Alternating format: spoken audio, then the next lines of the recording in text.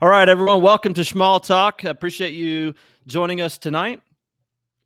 We love it when you join us on Facebook. We also love it when you subscribe to our podcast on Apple and Google and Spotify, and check us out on YouTube. Reggie, we have 4 reviews now on Apple Podcasts. Really? 4 reviews, man. We're coming up. And all of them are 5 stars, and we appreciate that. And let's be honest, folks.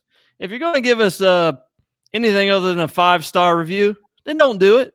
I mean, what'd your mama teach you? I mean, you're not that good to say. Don't say anything at all.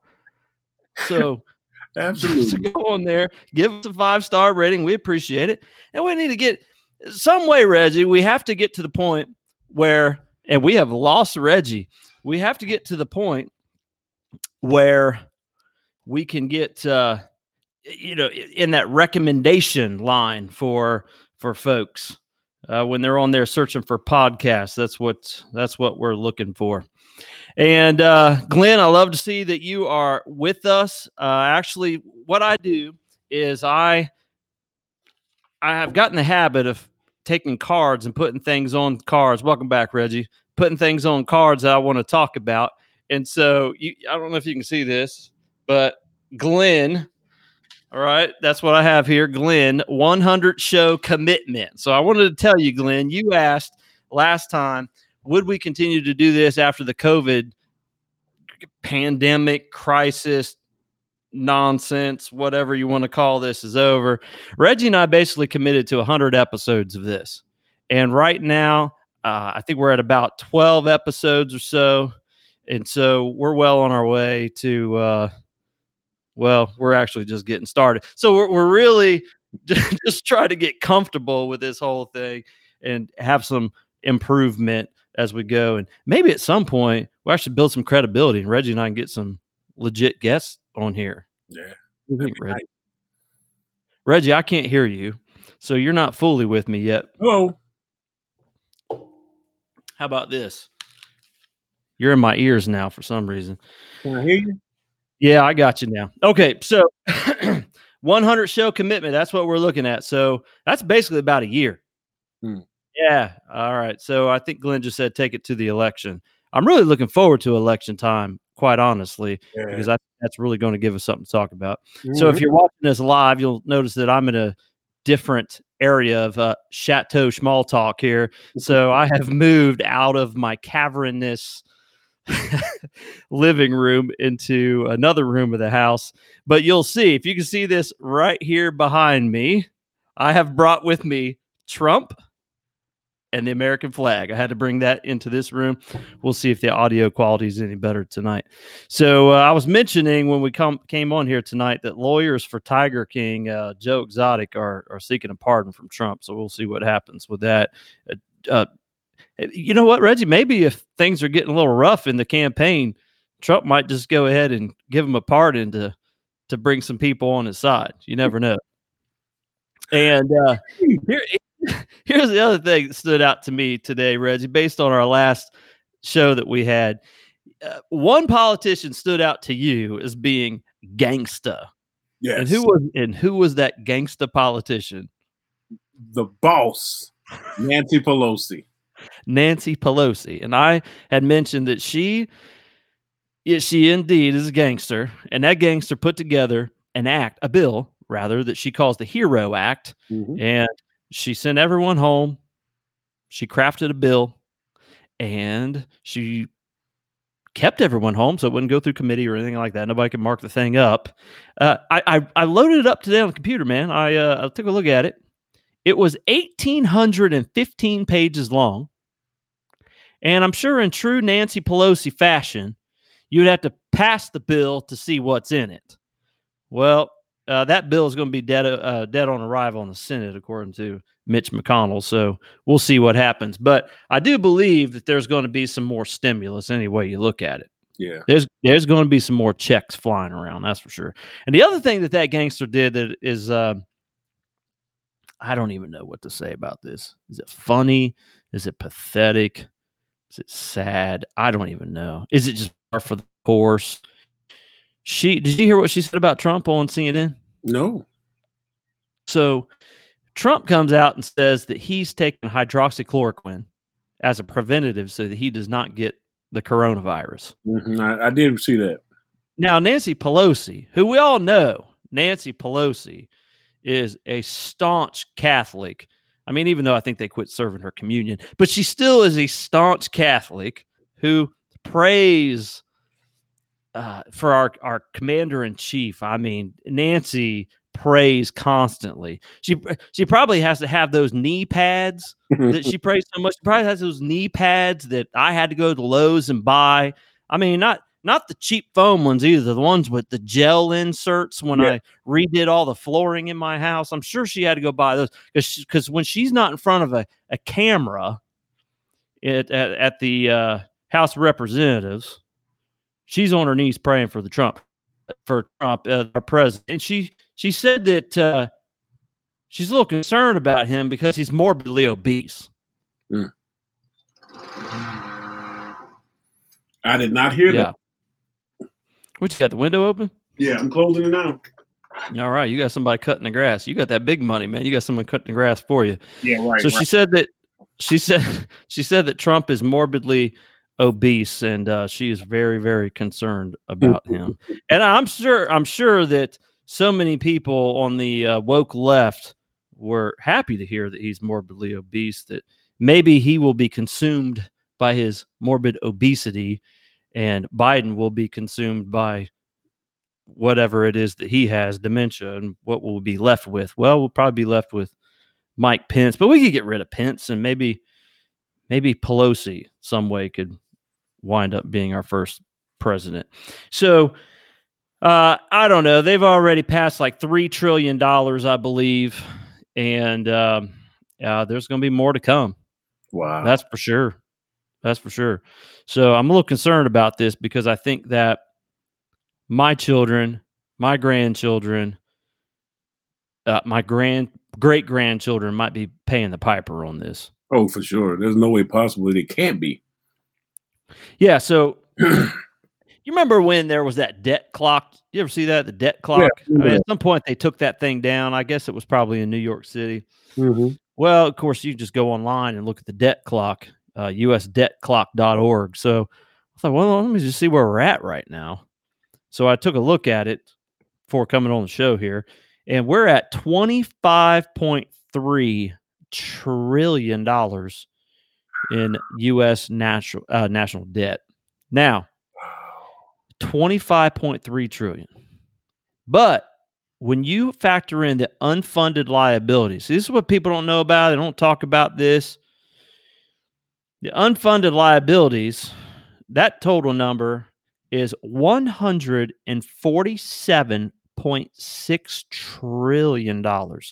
So that's when you add in their Social Security and Medicare. $146 trillion. Wow. There is no way to pay that. There's no way. No. It's not even possible. You know how I look at this? Okay, so you got the national debt at $25.3 trillion. Unfunded liability, now this is the total thing, at $147.6. So imagine like your household, right? Like people want to compare this to your household. Imagine the $25.3 trillion, the smaller number here, is like your consumer debt, right? That's like your credit card bill. Let's say that's your credit card bill. Mm-hmm. And then the 147.6, that's when you add like your mortgage onto your total debt, right? People don't want to talk about that, right? Hey, dog, how much debt you in? Well, I got that credit card. I'm about 15 grand on that credit card. Okay, that's not your total bill. Mm-hmm. You got that house you ain't talking about, right? You got that student loan you're not talking about. You got all this other stuff that when you really add it all up, you're behind's like 300 grand in debt. Yeah. You see what I'm saying? Mm-hmm. And that's what this is like. So I think our politicians would more like to take a look at that 25.3 trillion. And I just want to ignore that $147.6 trillion bill and just, plug their ears, la, la, la, la, la. That's the mortgage. That's the student loan. I'm not paying attention to that right now. And we just keep on spending. I mean, I will tell you, there was a point in my life with my wife and our marriage where we had some credit card debt. And like that credit card debt can get to a certain point where, you've already got so much credit card debt that you're like at Lowe's and you're like, yeah, man, we need to put a new ceiling fan in the living room because, that junk's broke and it's getting hot while we're sitting there watching Netflix. Like we ain't got the money for that ceiling fan, but you can get it on credit. Man, we already far in debt. What's another, $200 on the credit card for a ceiling fan? Like, who cares? It's not that big of a deal. Mm-hmm. You know what I mean? So that's what I feel like is happening right now. It's this mental thing going on where they're just like, we're 25.3. Who cares? Big deal. We're never going to pay this off anyway. Yeah. Let's just go ahead and give the American people another $3 trillion. Break off a little bit for our favorite corporations, our favorite constituency groups. Yeah. Let's get out there and play the identity politics game and make sure we say we're giving it to you over here. You, our particular demographic that we love, and this demographic we love, and all the rest of it. And who cares? What's the big deal? Mm-hmm. I mean, where am I going wrong here? I mean, does my analogy fit? Yes, 100%. It's like you're already in debt. Why not just, it ain't going to hurt to be a little bit more. I mean, 3 compared to 25, that's nothing, right? But then before you know it, 3 taking to 28. And then the next time you need it, I guess 5 ain't that much toward 28. And then it just keeps going and keeps going and keeps going. And then, I don't know. I mean, who's responsible for it? Well, I don't know, Reggie. It's interesting you should ask that question because in the past, when I start saying who's responsible for it, you start chiding me very quickly and start talking about, there you go with the blame game. The blame game isn't going to help. I mean, we could go back. But I will tell you that this is a bipartisan issue. That's for sure. No, and I think you misconstrued it. I'm saying it ain't us who's going to pay it back. It ain't. It ain't Jacob who's going to pay it back. It ain't his kid who's going to pay it back. It'll never get paid back. That's what I'm saying. Like nobody's responsible for that debt. It'll just keep growing, and they'll just keep putting it on the card and putting it on the card. I like your analogy. I think it fits perfectly. So meanwhile, while we're at 25 trillion, I'm going to pull up on my computer right now this U.S. debt clock. I did while you were talking. Did you? Do you have in front of you right now, Reggie? Uh-huh. Okay, so look at that. I think it's the bottom right, if my memory serves me right. There is a cost per citizen at the bottom. Yeah. Bottom right-hand side. What is that? $447,693. $447,000. So, hey, by the way, when you're that person who's like, yeah, when I add it all up, the house, the cars, student loans, all the rest, I'm like 300 grand in debt. Mm-hmm. No, you're not. If you're 300 grand in debt right now, you are $747,000 in debt. Is what you are right now. Yeah, and some change. There's also some numbers in there, Reggie. I'm just working from my memory right now, but in the upper left-hand side of that is where it has the national debt. There's all kinds of great information on there. There is a price or a debt per citizen and debt per taxpayer, right? Yeah. Debt per citizen is 70 some odd thousand, right? 76? Yep. Man, I got a memory like an elephant. And then the debt per taxpayer, that's interesting. Was that 203? 200. You may as well make it 204 because it's 203,954. Now, what's that tell you? Reggie, I want you to think about those numbers right there. 76,000 for the citizen, 203 for the taxpayer. Mm. So that means, I'm sorry, go ahead. I cut you off. Well, I mean, we got some kids, right? I mean, we got some kids that aren't taxpayers that are citizens, so we can scratch them. I mean, I don't know. I start to think it's an interesting thing where the citizen that's not paying taxes, their bill $76,000, my bill and your bill, Reggie, because we do pay taxes and we pay plenty of them, are as self-employed people, 204,000. Now, ain't that something that the folk with 76,000 over their head, they get a vote just like you and I who have 204 over our heads. It's a perfect system, isn't it? It is, man. It is a perfect system. I love your sarcasm, by the way. But no, it's just like any work environment. I mean, you stop and think about it. The most productive people at your job will be put upon over and over and over again because the boss knows they'll get the work done. And the less productive people, well, the boss ain't going to trust them with too much. So they actually get fewer and fewer responsibilities, right? So the productive people are made to produce more, while the people who are less productive get to kind of chill and get the same paycheck, right? Well, in certain environments, union environments especially, maybe get a few bonuses in the private world, but it's just the way our system works, man. Yeah, and you know, also on that page, Reggie, there is a count of how many people are in the workforce. 124 million, maybe, and somewhere around 25 million are government workers. Yeah, maybe. Are you looking at it right now? I'm trying to find. And I'm still going by memory here. About 15 million from are union workers. So most of those government workers are union workers as well. There's about 40 million out of the 124 million workers that, bro, look, man, you can't fire them people. You can't fire them. I beg to differ, but I get what you're saying. It's harder to get them out of the work. Yes. I mean, yeah, it's a little hyperbole on my part, but yes, it's definitely much harder to fire them than to fire somebody down here in Florida in this right to work state that we have. Yeah. So you're paying 76,000, or your bill, I should say, your bill over your head 76, and mine, Reggie's, is 204, and you have every benefit that we have. You have every bit of the say. In fact, you could just y'all could just get together if there were enough of y'all just vote yourself benefits.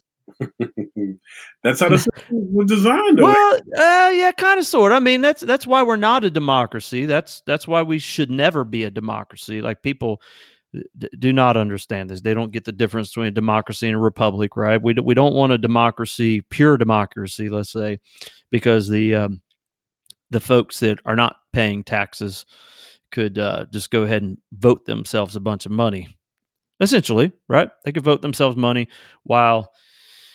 What are you and I going to do? Well, we're going to pay it. I guess that's what we're going to do. We're going to pay it. And then listen, I already struggle with this because my taxpayer money goes to pay for things I don't want it to pay. And some of those things are moral issues for me. And so I'm not going to get into that tonight because I'm not suicidal here on Facebook Live to get into what those issues are. But just an interesting thing. So while all that's going on, we've got $6 trillion more, I think, probably what some people are pontificating that might be added to this thing here pretty soon by the time we have round 2 of stimulus, round 3 and round 4, and God knows whatever other round. Here is what politicians are dealing with. Reggie, did you see this lady who is the Nassau County executive up on Long Island, New York?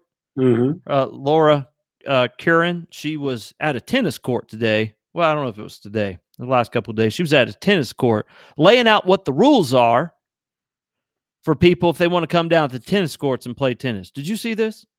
Okay. Well, let me just read some of this for you.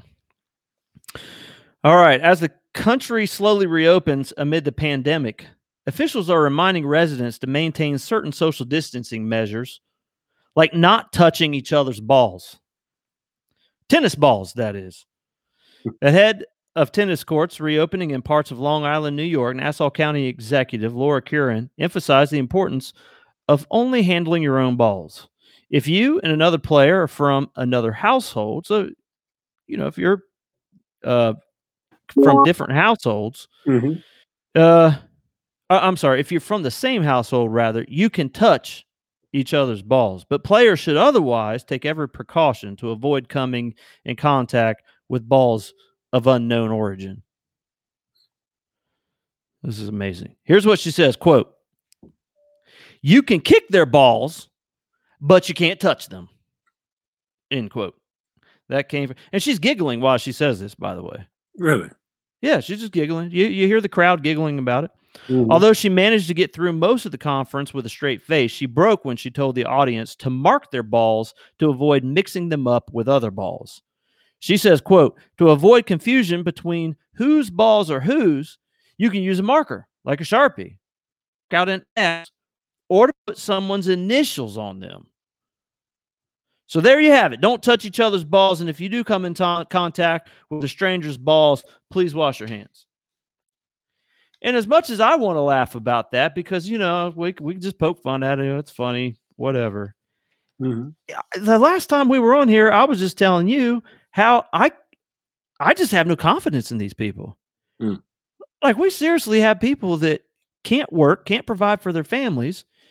And there's the county, what we would call down here, a county administrator in Long Island, New York. I guess that's the county executive, who's out there giggling around, talking about touching each other's balls and kicking at each other's balls. Absolutely unbelievable to me. These people are buffoons. Oh, man. And I don't want to say, you know, I'm not going to sit here and say, I'm not saying this to say that I'm more qualified to be the Nassau County executive or anything like that. It's not that type of thing. But this is just, man, this is insanity. Like, people have lost their confidence. You got in Michigan, go back to Michigan. You know, they had the Home Depot open, and I pulled this from the Guardian, this story, and the lady writing this story is obviously on a far other end of the political spectrum than I am, but we definitely can come together on this. It's unbelievable. In Michigan, Governor Gretchen Whitmer allowed Home Depot to stay open, but forced it to close all parts of the stores. "I just don't understand," said one Michigander doing odd jobs. "You can put up drywall, but you just can't paint it right now because that's not essential." Oh my God. Absolutely amazing to me. Absolutely amazing. Well, I get that part of frustration.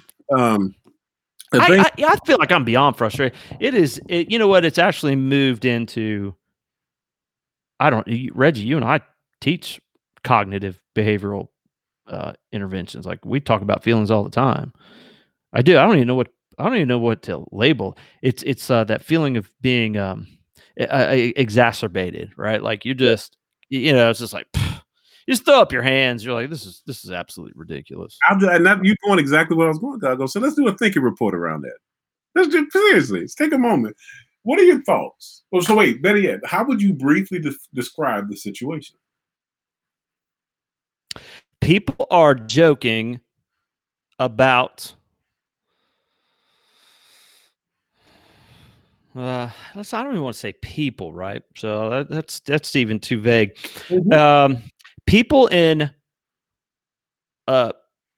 with political power and authority are making arbitrary rules. Arbitrary is Hold on, whoa, stop. Are how do I say this? they're making rules. Yeah, they're making rules, but that doesn't just say it, right? So they're making rules about. So if you're following along at home right now, what I'm trying to do is do the first part of a thinking report, which is a cognitive behavioral intervention. And the first part, we describe the situation briefly and objectively. Yeah. So without any emotion, it's got to be objective, right? So that's why Reggie balked when I said arbitrarily, and I cut him off, because I don't want him to think that he knows more about the stuff than I do. So, no, I think you heading down the path, right? Being the highly trained professionals that we are. All right. So, people with political power and authority are making rules that I do not agree with. That's 100% factual, right?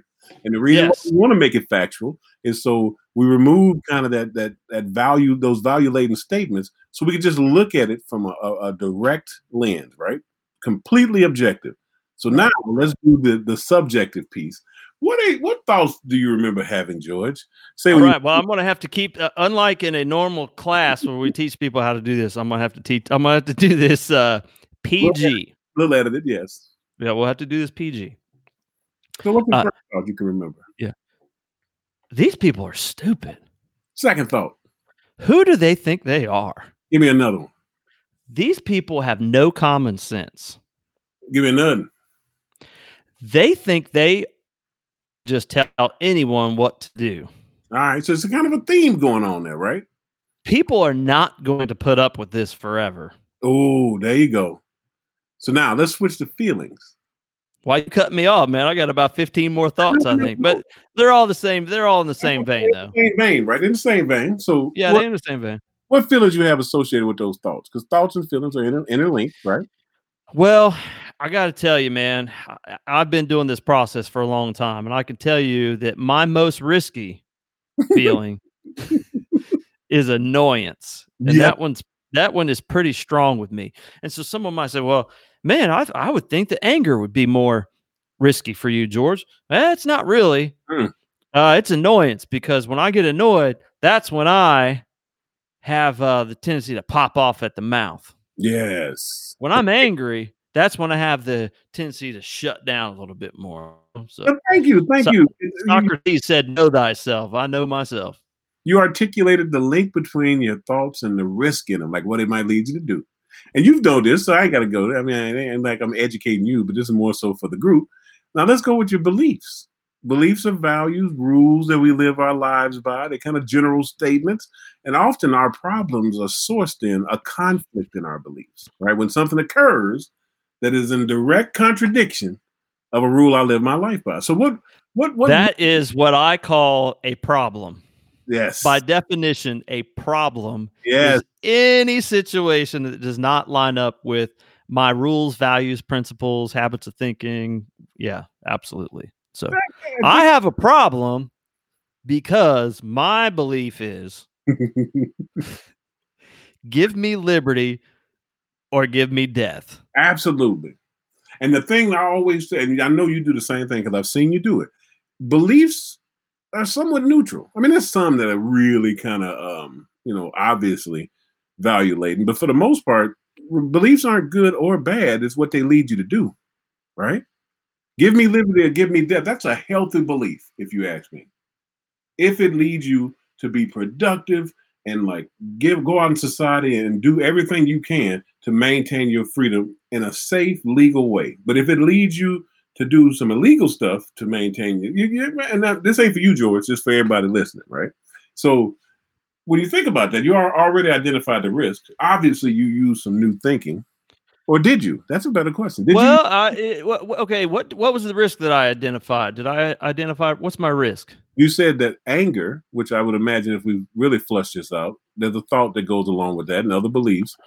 That leads you to become not anger, but annoyance. That leads you to pop off and clap back at people and speaking to folks. Yeah, I will tell you that could be. Yeah, that could be a risk, right? That could be a risk because about the first time I walk into Walmart, now this hasn't happened yet, but about the first time I'm somewhere in town and someone makes a side comment to me because I'm not wearing a mask, then I would be at a very high risk to say something back to that person that would not be so pleasant. I mean, listen, I'm not going to go over the top. I don't plan to. We'll see what type of morning I've had leading up to that, but I wouldn't want to go over the top. That's for sure. Yeah. And I really don't think this is interesting to me. Is I think that there's people that would consider just voicing your opinion a risk. Yeah. And I do not. I do not see that as a risky situation. Not on this one. I don't. Well, yeah. I mean, there's a lot of people that just rather us shut up. George, what in the world? I done told you, man, as soon as I re-enter society fully, there'll be people that are like, oh, my God, I can't believe you started a podcast. What do you want to tell people what you think? It's so stupid. I mean, you got to know that's going to happen. Oh, absolutely. Yeah, foregone conclusion. Yes, sir. And they have a right to their opinion. The big thing is, of course, I thank you for doing that, George, because if you really stopped and thought about it, if we did a thinking report for the country, just saying we divided it up, like one group had to do a thinking report based on the marches and what liberty for Minnesota for the protesters. If we did a group thinking report for them, what in God's name would that look like? But then if you flipped a coin and you did a group thinking report for the stay-at-home people, what would that look like? Right? Well, I could tell you this article that this lady wrote that I told you was on the opposite side of the spectrum, the political spectrum. She says here, I'm with that majority. Well, that's the majority that actually is afraid of the restrictions being lifted too quickly. Mm-hmm. She said that she's afraid of those restrictions being lifted too quickly. She's not with the minority that is protesting in favor of an immediate reopening. Mm-hmm. Sometimes, I love this part, sometimes in a show of less than fine-tuned political sense while flying Confederate flags. Oh my gosh, you got to be kidding me. Oh, I love people that just this smugness, man, that just is It's a labeling. That's the part that just grinds my gears, as Peter would say from Family Guy. When I label you, then it makes my position more stronger, right? When I can find some flaw or some kind of just stereotypically negative label to place upon you, then it makes me more virtuous and more righteous. And then what do we get? We ain't gonna ask that question again. We said it a lot, but it serves no purpose other than it's your own edification, your own gratification in the moment. But there's people in certain positions like media folk, pundits, and all those people who do that so frequently, and it really has a larger impact. It's almost equivalent to yelling fire in a crowded theater. That's just my opinion. I ain't trying to stomp on First Amendment or take nothing from nobody, but there's got to be more responsibility in the expressing of your opinions out in public settings, and the need to make one side look bad so you can look better. What's the old phrase? Burning down my neighbor's house ain't gonna make my house no prettier. Yeah. And I think we ended up with Joe Biden, by the way. I shouldn't say we. Democrats ended up with Joe Biden as their nominee because primary was all about who can beat Donald Trump. Let me go back and look at the tape. There was no big policy pronouncements that came forward. The biggest policy pronouncement that came forward came from Andrew Yang. #math. You know what? He jumped out a little too soon. If he'd have made it through the Corona scare, that joker would be in the lead right now. He'd been running for sure. He would. I respect that. He actually came out and talked about a policy that he would endorse, that he believes in, other than just, I can beat Donald Trump. So he ended up, because of just polling, and I can't even believe most of that. Who can believe polling these days? Liberals are not going to believe a Fox News poll, and conservatives are not going to believe a NBC poll. Yeah. But anyway, polling drove that whole thing. Joe Biden is the nominee. Now, Joe Biden knows, and I think Nancy Pelosi knows, that they cannot beat Trump. Now, maybe they can, but I think in their head, they can't. So what are they doing now? They're just throwing right in with Trump's tactics. So Trump always ascribes labels to people: Sleepy Joe, Creepy Joe, go on down the list. What did Joe Biden call him today or last night or something? Like President Tweety or something like that? It was the dumbest thing I've ever heard. I mean, I watched the video on the news, and like every person that was on the panel commentating afterwards, it was like crickets. Like everyone had like a concrete fit. No one was laughing. Everyone's just like, they just wanted to just put their hand over their face, put their head down, and just shake it. And you got to be kidding me. You've got Pelosi talking about Trump being morbidly obese. Trump's talking about Pelosi. Biden and Trump are calling each other names. And oh my gosh, where's all this going? Trump's looking tired too. By the way, I agree with you on that. You brought that up a couple shows ago. He's getting a little bit more cranky than ever. And quite frankly, I don't even blame him. But he's a human being. Man can only take so much, I think. But my goodness, and some of it's deserved. By the way, he brings a lot of it on himself. But he's got a lot of fire coming at him that's absolutely ridiculous. I know, and the crazy part about it, I mean, like I say this all the time, we just don't have room for hope anymore, right? One side is leveled to prove that we are in Armageddon, the end days, right? I'm ready for Gabriel to blow his horn for horses on the street. I mean, literally, man, because when there's a moment of hope, then there's an article, a story, multiple ones that counter whatever hope. Look at Georgia, right? Georgia reopened a week earlier than everybody else. They did I thought it was always funny that they did beauty salons, barbershops, and gyms and stuff on Friday, and then they opened up everything else on Monday. So they let people get their hair did and get it right, so they can go back out in society before they kicked it. Well, Georgia reported, and because people are watching them closely, they reported that there was no massive spike in new cases, right? And then there's people touting the Georgia model for reopening. And just a lot of different positivity coming out of that. And actually just a reduction in fear. If they could do it and then there wasn't anything major, then maybe it is hope for the rest of us. I mean, I'm sure you've seen all these stories, right? Absolutely. And so we going through this, I'm thinking, I'm like, wow, that's pretty cool, man. Like there's something there. I mean, the whole idea, well, next thing I know, I started seeing the counter argument. And the most prevalent one, the one that jumps out at me, is from the LA Times. And it says, Georgia lied.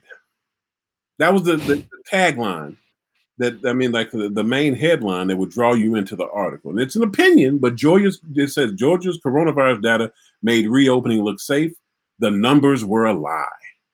And then they go into this explanation about how they fudged the numbers and, these cases, they're pressuring coroners to not label deaths as coronavirus. And I'm thinking, do you have evidence of that? Right? Cite a source. Pull out somebody that can come in and go on the record and speak to what you're saying. And then mix in with that. I'm sorry, I get frustrated with it because all you're trying to do is extinguish the hope that came from the Georgia situation, right? Why? Because there's some political end to it, right? The LA Times is definitely left-leaning at a minimum, and I would say 100% liberal in its worst situation. It's political. We can't restore the country. We can't get back to trying to fight this battle because if we do and the economy recovers, well, maybe old Cheeto might get that second round that he's looking for. So let's send out every story to counter every bit of hope to make sure we keep you in fear, terrified, and recognizing this is all 100% Trump's fault. I don't know. It just grinds my gears. I had to put that out there. Help me, George. Tell me what's going on. Do a ticket report with me. Is that it'd be interesting to go back and look at the statistics that I cited about 3 weeks ago that 60% of Democrats blame Trump instead of China for this virus. Yeah. It'd be go back to see that right now and see if this has had any effect. I really think they're shooting themselves in their foot because I read yesterday that Trump's approval rating is the highest it's ever been. I thought it dipped. Well, there's two sides of that. I'm not contradicting you. I'm like, wow. Yeah, his disapproval. This might be the other part that you were thinking, Reggie. His disapproval is also highest it's ever been. Okay. So interesting. His approval is at like 49%. His disapproval is like 48%. Yeah. So, listen, the American people are not stupid. I mean, we say this all the time. People are so stupid. Well, okay. But the American people are not dumb. We're watching his polling numbers go up. His numbers are higher right now. His approval rating's higher right now than what Obama's was at this point when he was facing re-election. Really? And, yeah. And it'd be interesting to see what this whole scenario would look like Reggie, if this were not an election year. I know, wouldn't it? Right? What if this were like 3 years ago? We're in the first year of Trump. That would have been the ultimate time for this, right? Yeah. Because then they would have put away all this Russia nonsense. Mhm. We haven't even talked about that yet. This Obamagate stuff and these emails and stuff that are coming out right now. This is absolutely amazing. Yeah, to think that they were spying on Flynn and this person, that person, the other person, and there's Trump or Obama. I don't know nothing about it. It's staggeringly foolish to me. So you have all these people, Clapper, Samantha Powers, all these people that said under oath that they have no evidence of Trump colluding with the Russians and walk out the door like same day. Like they've got the timestamp on this stuff. Go out the same day and go to MSN or CNN and say, "Oh yeah, we got evidence." It's absolutely amazing. Call some new people, right? Yeah. So they probably would have put all of that aside and held on to that a little bit. Yeah. And they probably would have still been hammering Trump as much as possible. Let's face it. I mean, but I still think it would have looked a little bit different if it were not an election year. Yeah, they're trying to ride this thing out. We done flatten that curve. Yeah. We done flatten the curve. So what flatten the curve became something else. Now it's like waiting for a cure. I don't think we don't have a cure for AIDS yet, HIV, right? No. We don't have a cure for that one. Mm. How about this? How about we open up and we devote all these resources to curing cancer? Mm. I'd like to see that happen. So now Obama comes out. This is the other thing that annoys me about our political process, Reggie. Here comes Obama blasting Trump. He actually had George Bush come out making some comments that kind of passive aggressive, I think, a few weeks ago about Trump's handling of all of this. And I expected more out of Bush because Bush was like that last president. Let me just call this now. Bush is the last president who will not slam his predecessor once he's out of office. Okay. Yeah, his successors. Yeah. Thank you. Yeah, it's his successor. So Obama, he's not going to have a problem doing that. I mean, he's going to blast Trump every time he can. And if anyone thinks that Trump's going to go away quiet, no. After when he's a former president, then you done bumped your head. Red, I believe he'll have his own news network. Yes. It will probably be devoted to slamming whoever is the president after him. Mm-hmm. And probably this is where I'll end up saying on this if we make it past 100 episodes, Reggie. I'm the problem. Why am I the problem? Because I love me some Trump News Network. I watch the entertainment. I'm gonna tell you that right now. Yeah, I will too. That's why I'll watch it. Like when Trump was having his rallies, or you hear around the house, I'd be like, "Oh, Trump show's on. Trump show's on. Let's turn on the Trump show." Absolutely. I mean, his press conferences did do better than in the ratings than The Bachelor. How do we know that? Because he was quick to tell us. Yes, he did. Yes. Hey, man, what was the story that had you got your attention today? I told you that one. Was it the LA Times? Yeah. Was that the one? Oh, yeah. Okay. I didn't know if you had another one. No, that was the one because it just seemed like here we go again, and there were so many other people that picked it up. Like that was a day ago, and since then there's been multiple articles put out in regards to Georgia's lying. Their numbers aren't correct. They have a worst case scenario. How about we stop and think? Didn't y'all tell us there's a 2-week incubation period? Ain't that something? Yeah. I've heard that, right? I mean, consistently. So if their numbers spiked on the day that they opened, wasn't that already going to happen whether they open or not? Because I mean, it's just common sense, man. But the thing is, we're expected not to use deductive reasoning. We're expected to not look beyond the surface. And for a lot of people who are in desperate straits, they're not going to look beyond the surface.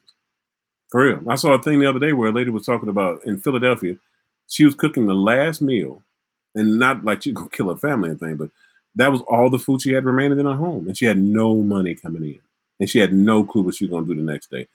I don't think that lady is going to look beyond the surface of those stories, because her most primary thing is just a basic Maslow need, right? Survival, sustenance, shelter. So there's too few people in a position to actually take a look, and the ones that are in a position, they got other stuff going on, right? They need to peel back the layers and do what you and I do, which is you see one story, so you try to find more information to either confirm or like dispute the story that's there. Because that's one thing I appreciate about you. You got your leanings, but you go a little deeper. You'll read the liberal side, the liberal media, and you'll read the conservative media, and then you come in with your opinion about both. I don't think most people do that, George. They just don't have time. Listen, nobody can be right all the time. Nobody's going to be wrong all the time either, unless they're a psychopath, for God's sakes. Yeah. And even the psychopath going to be right every now and then, by the way, because, that's a whole nother conversation. Psychopaths, there's plenty of psychopaths that are politicians and preachers, by the way. So they're not even wrong all the time. Broken clock, right twice a day. Right? Absolutely. So this really, Reggie, and I appreciate that, man, because it's a great source of frustration for me if someone's just like, oh, he just gets all of his news from Fox, but, just say that at a distance, but wouldn't have a conversation with me because I might just bury him with the facts from coming from both sides. Because, and I might get buried with the facts. And you've buried me a few times. I've been buried by some other people, and then you change your viewpoint. But some people are just so committed to the viewpoint they can't change it at all. It's just kind of annoying to me. Yeah. I don't know, man. We've got some clowns running things, and I was talking to a friend this morning who said, George, she said, "Do you ever see Mr. Smith Goes to Washington?" I said, "Yeah." She said, "We need Mr. Smith." I said, "Well, the problem is Mr. Smith's going to look at the political landscape right now and say, why in the world would I get into that mess? Mm-hmm. Bunch of mudslinging and calling each other names and all the rest of it. Just why do that? Why do that? I mean, unless you're from New York City and waiting tables and you are a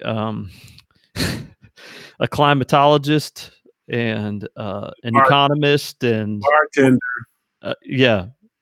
Bartender who knows more about economics and climates and anything else that you could possibly even bring up, then you might want to go ahead and run for office. Yeah, but AOC. I think that proves your point. She actually is example of how your point is real.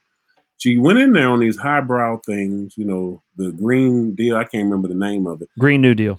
Yeah, just really just out there with people. And then, lately, she's revamped her entire office. She got, tenured, like folks who've been in Washington and know the landscape and running the game. No more of this upstart progressive stuff. And some of her rhetoric is dialed back significantly. Right? I mean, she's not out there. You don't hear her out there running. I mean, every once in a while, they do a little thing so she can keep some other people on the team. But now she figured out, I better play this game or if I want to stick around, right? Washington is a beast. There's nobody who goes in there and stays true to their convictions. You can say Bernie did what he is. No, he didn't. Bernie will bend and lean whichever direction he needs to bend. But he'll say what he needs to say to the people to keep that momentum behind him. What do they call them? The Bernies, or I don't even know what their names are. Bernie Bros. There you go. Everybody bends to the Washington wheel, except for Trump, which is kind of. Yeah. And I'm saying that I don't like him. Let me put that out there on the record. I am not. Man, please. I know you got to say. I know you got to do what you got to do for your people that are watching this right now. What are you talking about? Tonight. So, but you got to give the man credit. I mean, he's learned how to play the system of Washington, but in the sense of who he is, he pretty much staying true to his game, man. Like he not going to back down from folks. He loves a good fight. Even in the middle of a pandemic, he will have a tantrum and fight you on the mic, and people love that because it's that sense of I guess like John Wayne almost, the bravado that goes along with it. And he's held fast to that the whole time. So I will give the man credit. He meant what he said, and he said what he means. Well, Reggie, I think that he needs to master the art of therapeutic paradox. Oh, you got to explain that one. Well, this is like reverse psychology, right? Mm-hmm. So you want somebody to change something, but you know that if you suggest the route that they should take, that they're going to buck against that and go the other way.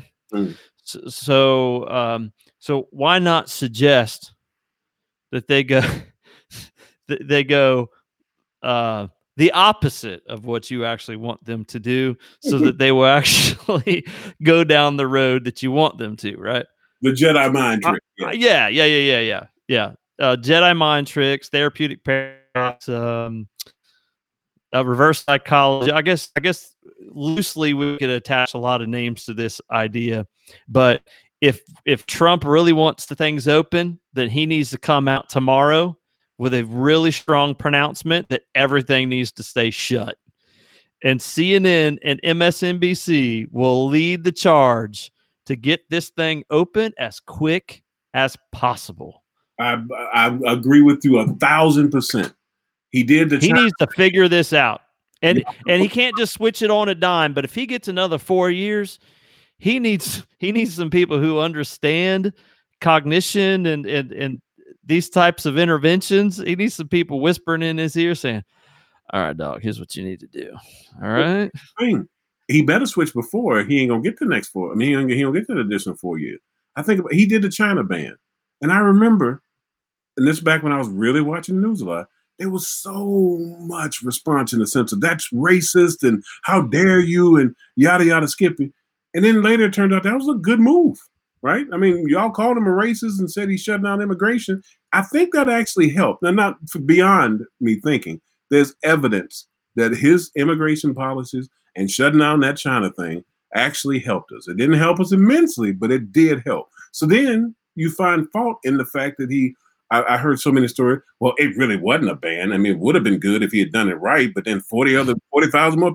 You're talking about people who are being repatriated. It's not like he let 40,000 people from Wuhan in. He didn't let 40,000 Wuhan citizens in. He let in our family back into the country. What was he supposed to do? Because if he had turned them away, then you would have found fault with that. You're damned if you do and damned if you don't. And when it comes to him. And the sad part about it, here I am, somebody who has serious issues with a significant amount of his policies. And yet, because I'm a reasonable person, I feel the need to defend him. Because I want the folks that I ride with to be more practical, to be more honest, and to show more grace, right? We're supposed to be bigger and better than the other side, aren't we? We're supposed to have a higher moral ground than the other side. At least that's what we allege on a regular basis.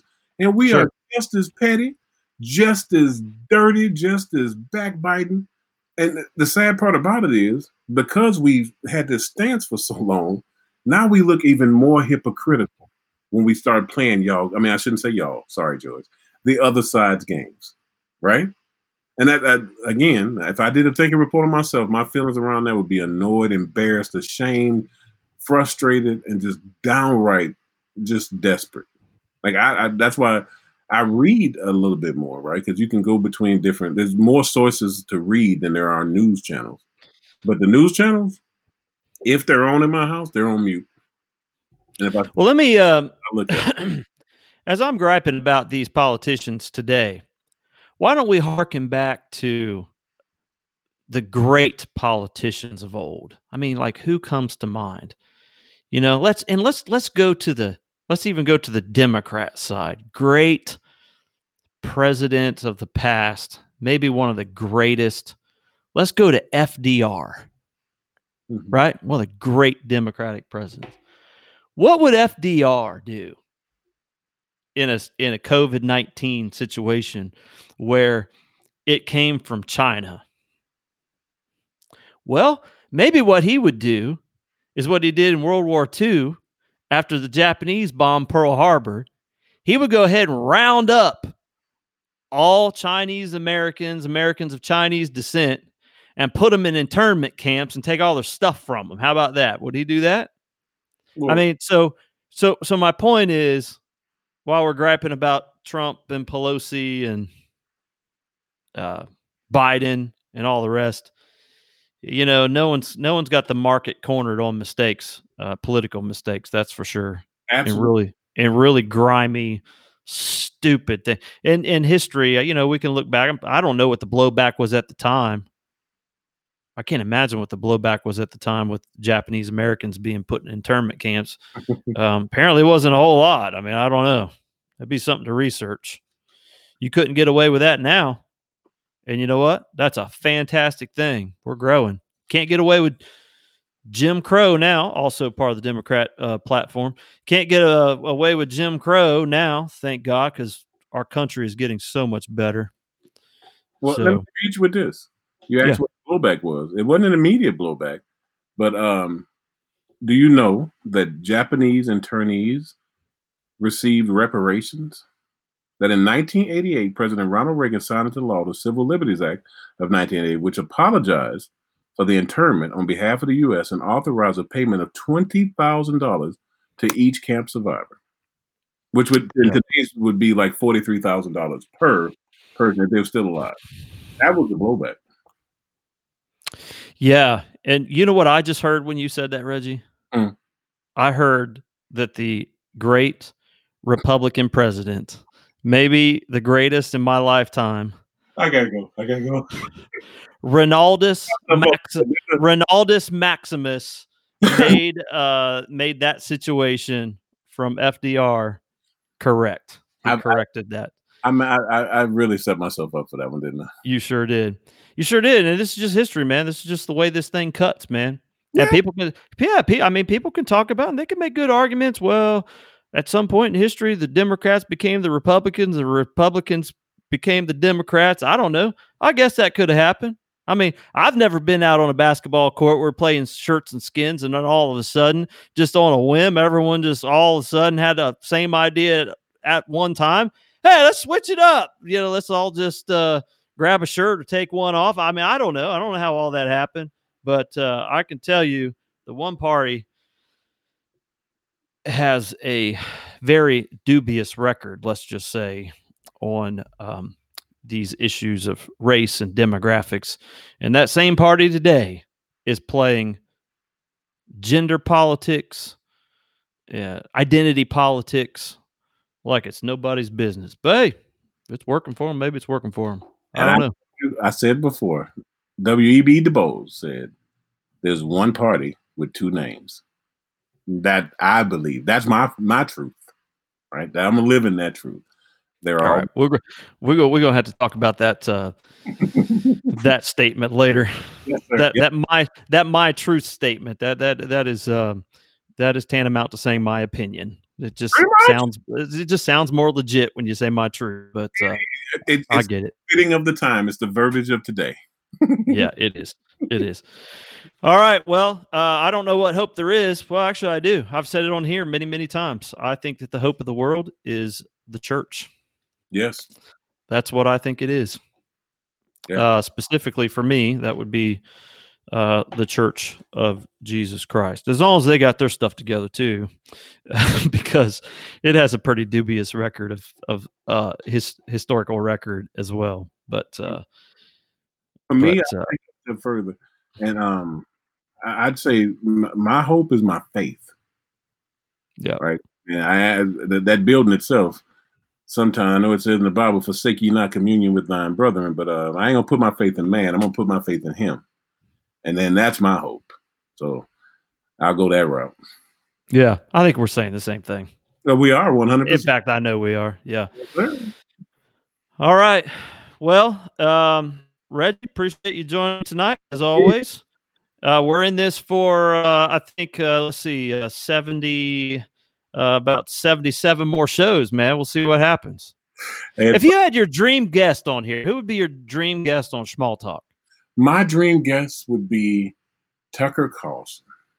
Really? Either him or Hannity. So it's a tie. Like it's 1A and 1B, doggone it. That would be my dream guest. To be able to have a meaningful conversation with them, where they don't get to interrupt you as often as they do the guests that they have on their show, right? And just to be able to chop it up with them. But then you may not believe this. The 1C would be Rachel Maddow.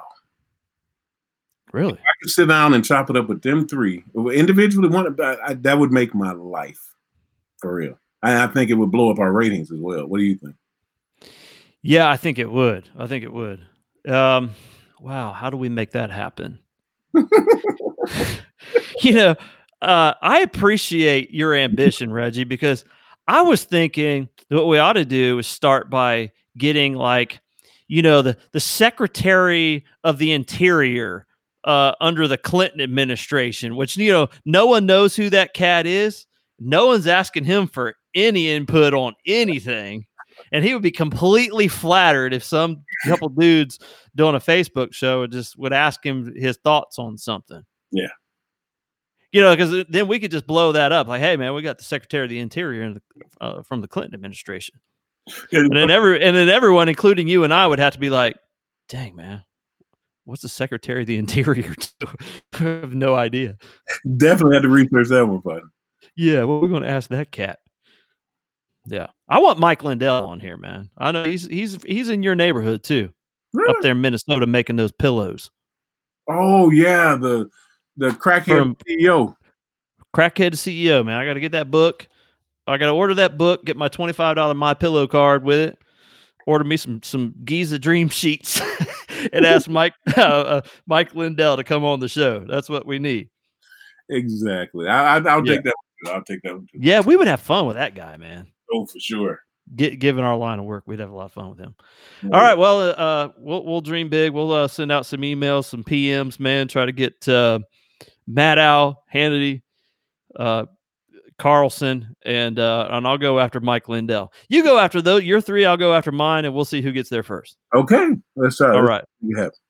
Sounds good. All right, everyone. Appreciate y'all listening. You can always go to schmaltalk.tv. There you'll find links for everything. I love the fact that people are subscribing to our podcast, giving us ratings on there. We got 4 5-star ratings. So if you subscribe, thank you. And give us a 5-star rating. If you don't subscribe, go subscribe and share this with other people. We would appreciate it. Give us, just put some wind in our sails and get us to 100 episodes. Oh yeah. We gotta get some. I need you to share this, man. We got to get some. We're doing pretty good on views here, but I don't know with getting 400 and 500 views if that's enough for Carlson, Maddow, and Hannity. It definitely isn't for Maddow. I'm gonna tell you right now, Maddow does not want to go toe to toe with me. That lady is not. She's not ready. The thing is, it'd be a 2-on-1 because I think I'd join in with you on that one. Yeah. All right, everyone. Till next time. All right, brother.